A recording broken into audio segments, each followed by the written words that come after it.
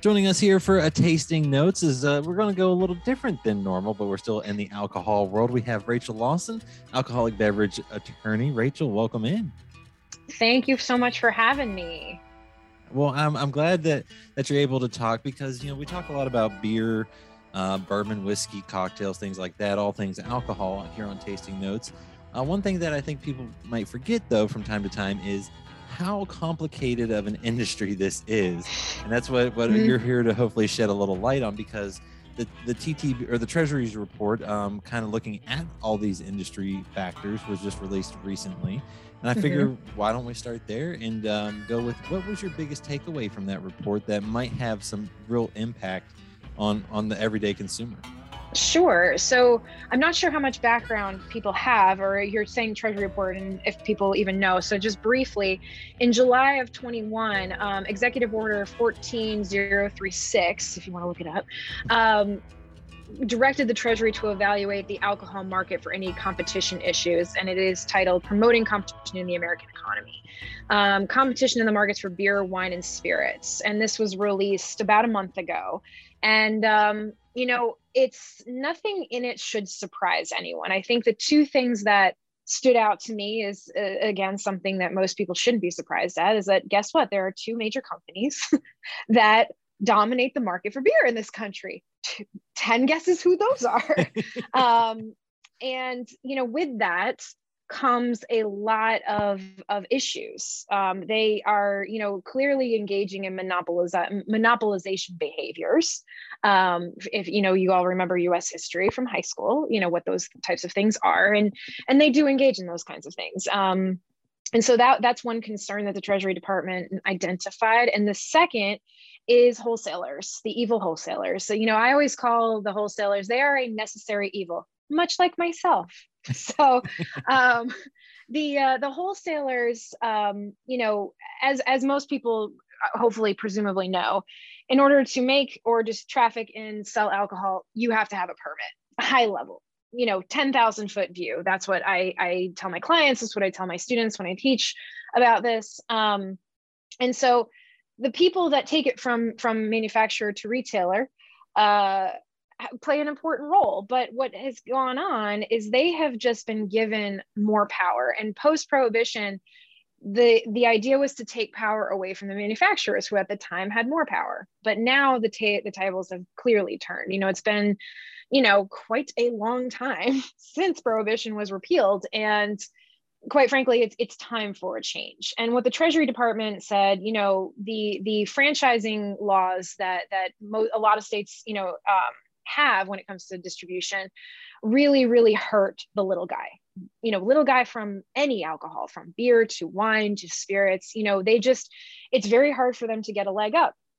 And basically the recommendation has been that states need to start pushing towards more direct to consumer shipping laws. So I believe that direct to consumer is going to be the next big revolution in alcohol in the next few years. And I think we're in this report may be the beginning of it, to be honest with you. I think it may happen faster than we think. And the reason is we have a bit of a small company, you might have heard of them, called Amazon, that sort of has everything ready to go. They have the warehouses. They have the people to take it from A to B. They just need the law. They just need to literally go state by state and pass the laws they need. And they are doing that. I happen to know the gentleman here in Tennessee. He is a fantastic individual. He used to be the executive director of the Tennessee Alcoholic Beverage Commission. And that is what he's here to do.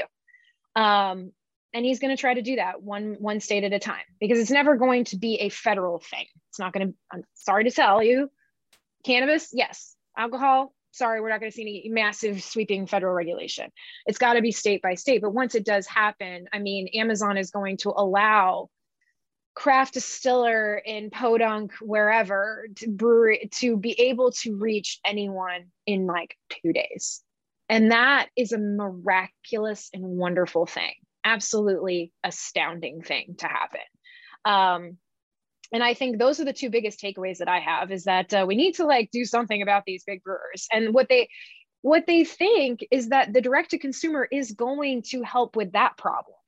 Because if I can get beer from these breweries up in Portland and Washington, I'm here in Tennessee. There is no way that I'm getting them unless they start manufacturing closer to where I am or I go there myself.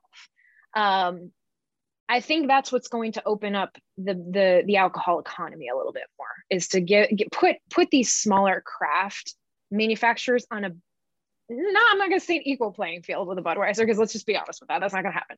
But get them a little bit closer. Because the other thing is, we all know that Miller Coors and Budweiser have been acquiring. They see a craft beer manufacturer that's starting to cut into their margins. What do they do? The easiest thing. It happens in every business. They buy them. And, people get upset about it. And on one hand, I understand that this industry is one that is characterized differently than others, but what they're doing is very common in almost any other industry in the world. But that might need to stop if, the federal government says, you're getting too big for your britches. But this is another way that I think that could happen. I think that allowing the smaller guys to have a little bit of a more level playing field will help with that a lot.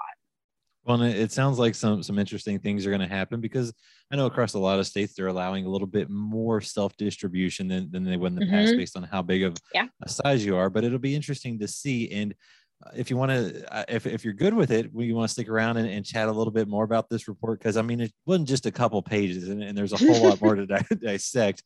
Are you good to stick around and chat a little bit? Absolutely. Awesome. If you want to hear the full interview, just check out all of our social media and go to hopsters.com as well.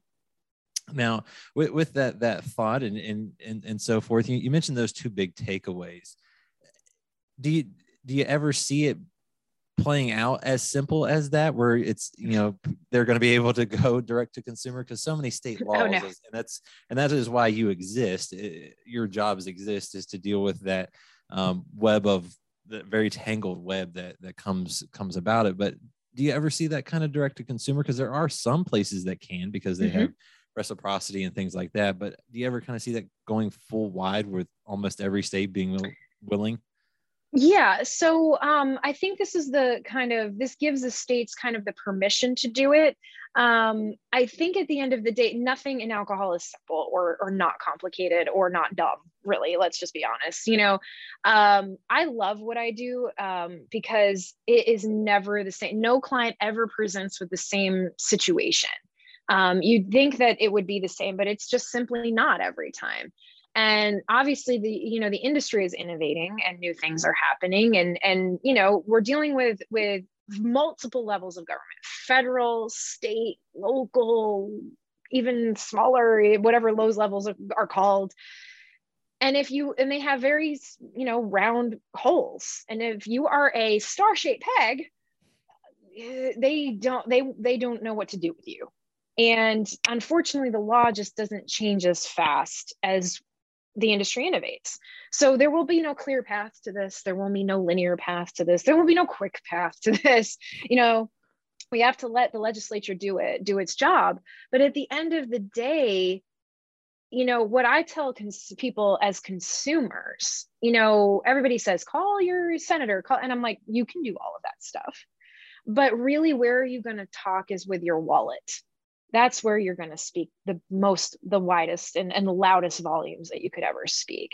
I don't think it's a secret. I am a huge champion of the craft industry. Most of my clients are in the craft industry. I do have several that are, larger and that are distributed nationwide, but they compete with shelf space like everybody else does. They compete with the big guys and the little guys wherever they go. But I think, consumers, the pandemic is I think accelerated and is still accelerating the movement toward direct to consumer. We saw changes in alcohol laws happen in 3 weeks that we haven't seen change in 3 years, now that was kind of an extenuating circumstance, but it's certainly, a lot of most jurisdictions allowed to go alcohol. And that's just one very big step in the direction towards direct to consumer, because the fear of direct to consumer, the fear that the lawmakers and pretty much anyone else who's opposed to it are, minors and minors being able to have more readily accessible means to alcohol, because presumably if you're getting alcohol booze shipped to your house, if your 16-year-old kid is there fighting for it. Yet in the states that allow this, we're just not seeing that kind of pervasive violations going on. And let's be real, technology can really come in and fill a void of being able to say, like, common carrier, aka FedEx, UPS, right now USPS will probably never be able to do it. And frankly, let's all be honest, we probably don't want them to. Amazon, whoever is dropping alcohol to you, there already is technology to be able to verify the age of whoever is standing in front of you. And if they are not of age, then you don't hand it to them. It's really that simple. We have facial recognition software. This is not like Jetson type, stuff that it's not going to happen, and it's not out of the realm of possibility. So I think that's the biggest barrier. But I think that as states start to feel like, okay, let's see what everybody else is doing. Okay, these guys seem to be making it work. Okay, we're going to try to do it. But with the federal government starting to push them towards that direction, I think we're going to see more of it happen. I really do. I think that is what's going. That is just the wave of the future. How quickly it happens, it's all based on how quickly the legislative process works itself out. I know we've got bills and actually, and I can share this with you later. I have a lovely visual aid. This is I got to give credit to my law clerk. So we are tracking direct to consumer laws in all different types of spirits throughout the country. So the different colored lines that you briefly saw represent a different kind of spirit. And the dotted lines represent the ones that are currently in legislature waiting to be passed. And it's not, we want to see this map fully full of all the different colors. We want to see that happen so that there's just, because truly, the other thing that is just really grinds my gears is that wine, who has a fantastic lobby and has saw the writing on the wall way before beer and way before spirits did. And they just started, really putting this infrastructure in place. So that's why you see there's favorable laws for wine and not as much with beer and spirits. And what I think, there shouldn't be any difference.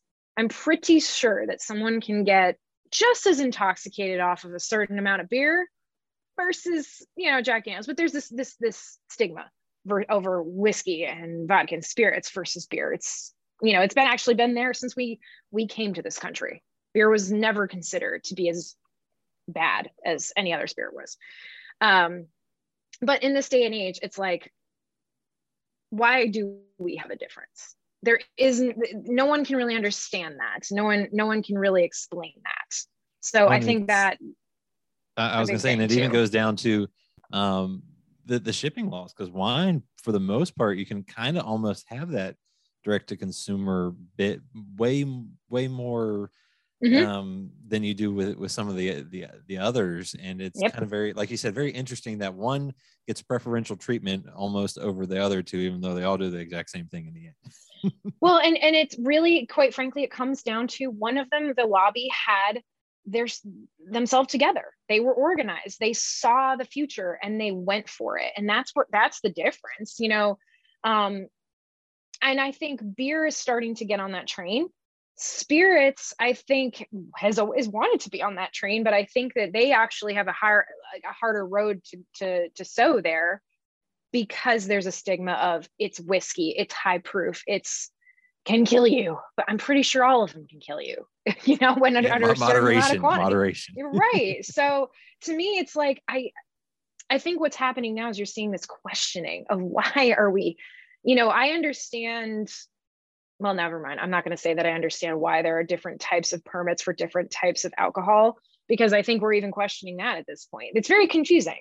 That's the other thing is the other thing that the Treasury recommended is to try so that you don't need me to navigate through this quagmire of permitting and formula approval and label approval and the dreaded word of taxes.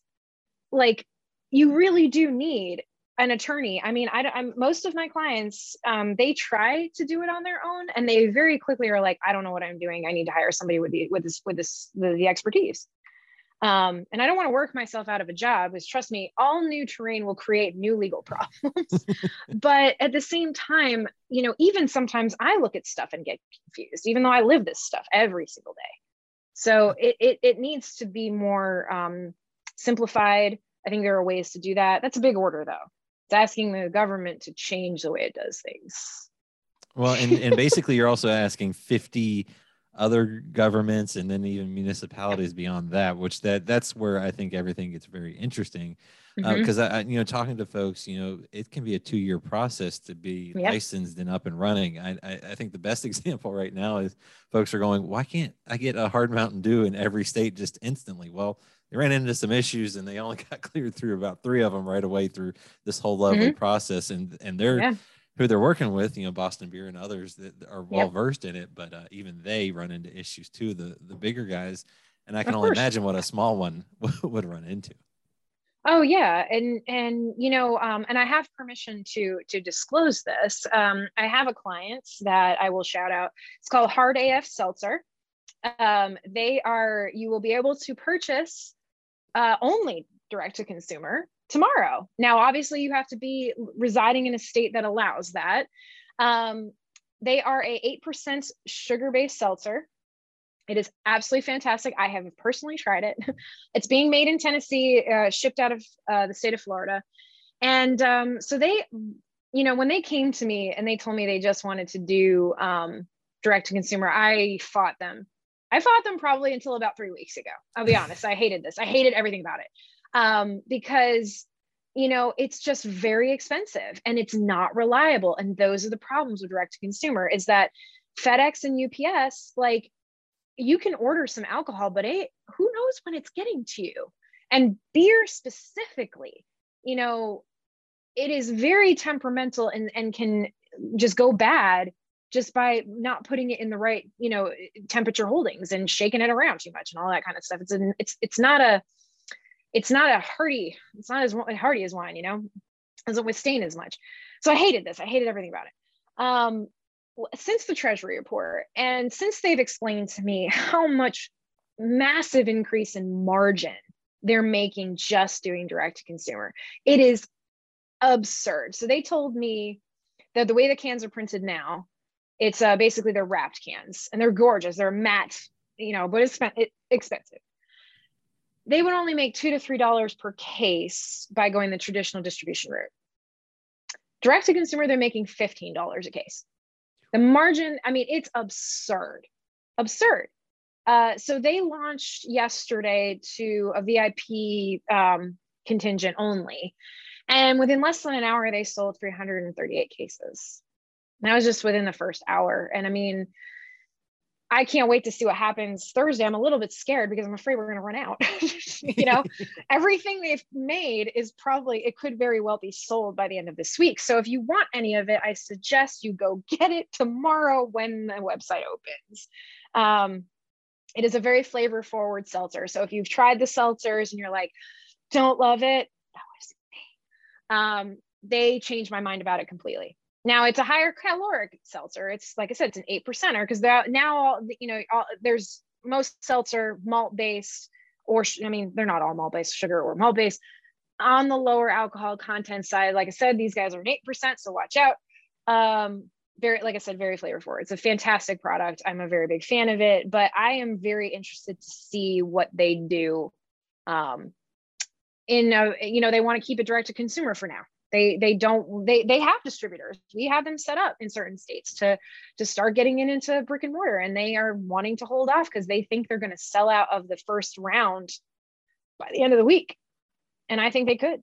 It's amazing. Well, that's a great problem to have, but it goes to show too, like, because when you think of a smaller outfit, the bigger outfits, if you're built for distribution, that's one thing, because you're mass producing, you're going volume. And so forth that way. But if you're a smaller outfit, it's hard to do volume because you just don't have the space and the capital, the money that it takes. So to go to direct, to consumer allows you to have that ability and actually make a little bit of money. Because like you said, there's not a whole lot of money made Any beer you see, anything you see on the shelves, there's not much that the actual producer made off of that, just because of kind of how it's set up. Now, I guess for my last question is, were there any other interesting takeaways from that Treasury report and that stood out to you? Yeah. So, other things that they recommended, I have several notes here because it was a lengthy report.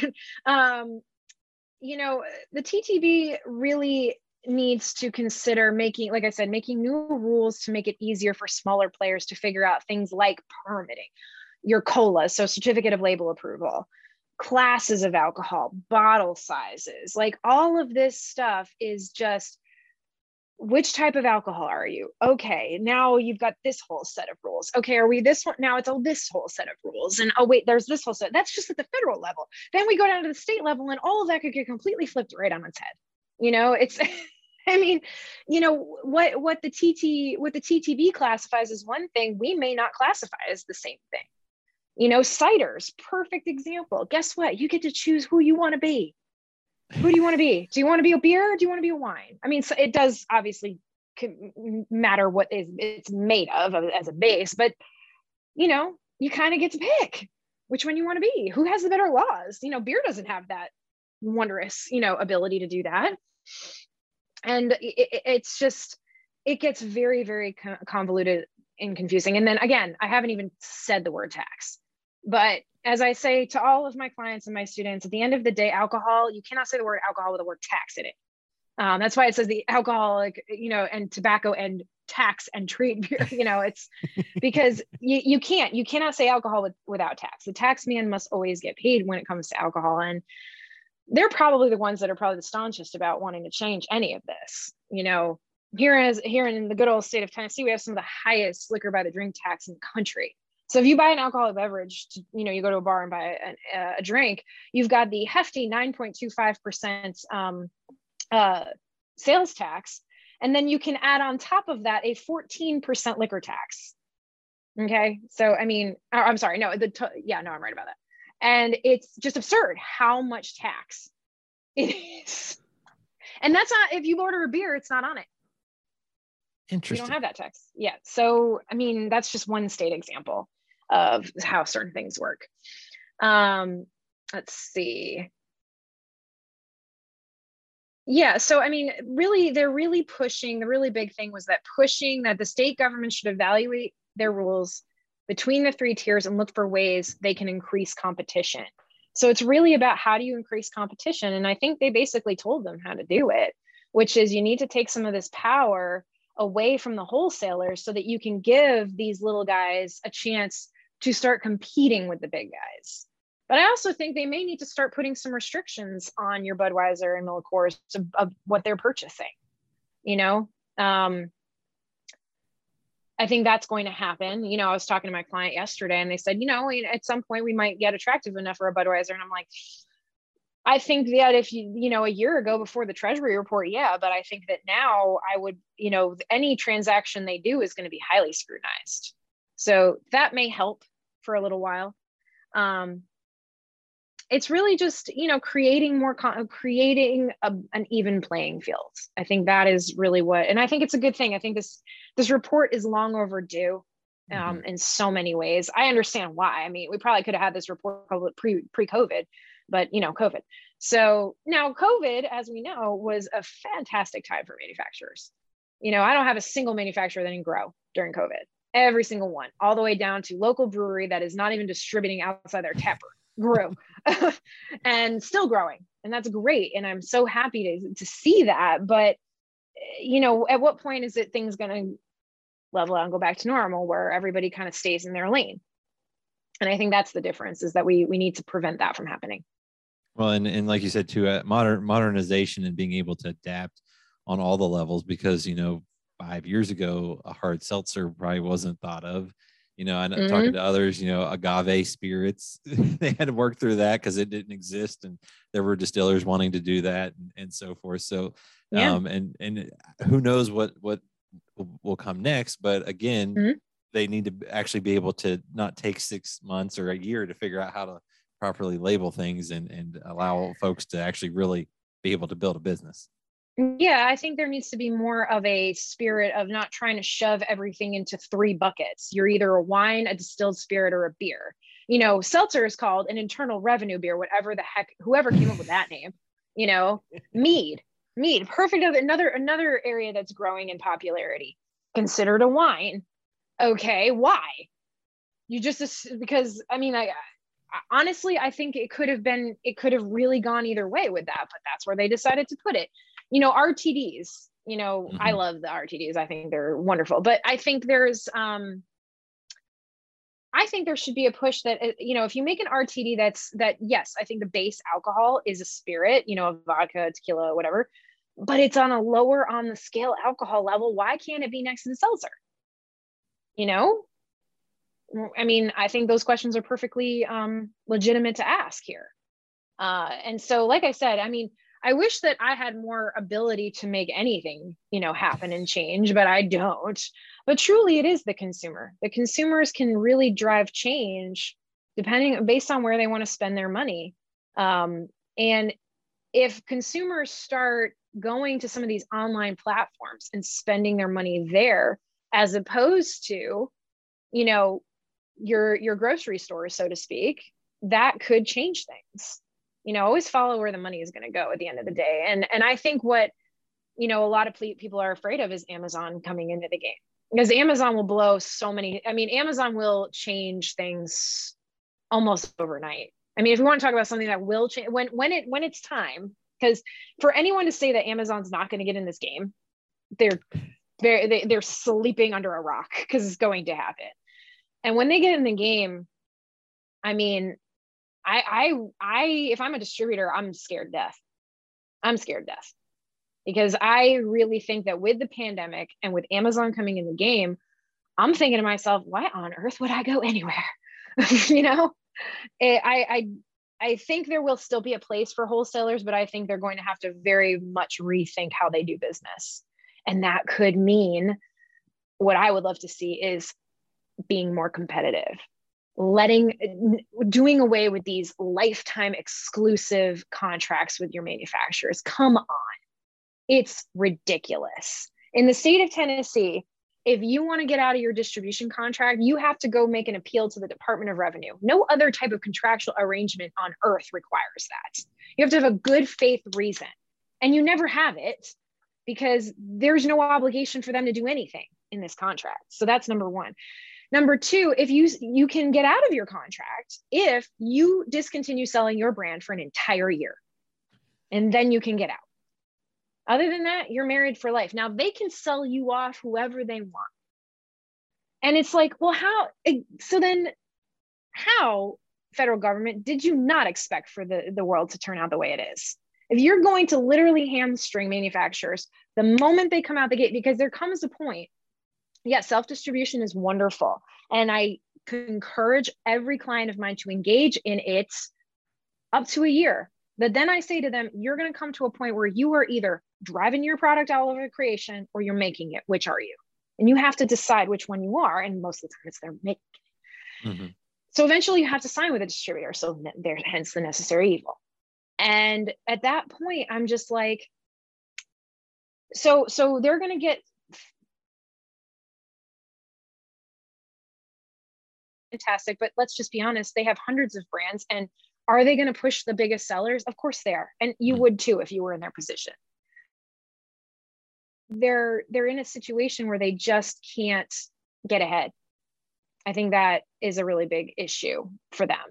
So I think that Amazon coming in could really force a lot of change, because if they now have to compete, because now if you go to your brewery to pick up your order and they're like, oh, we're out, we don't need you anymore.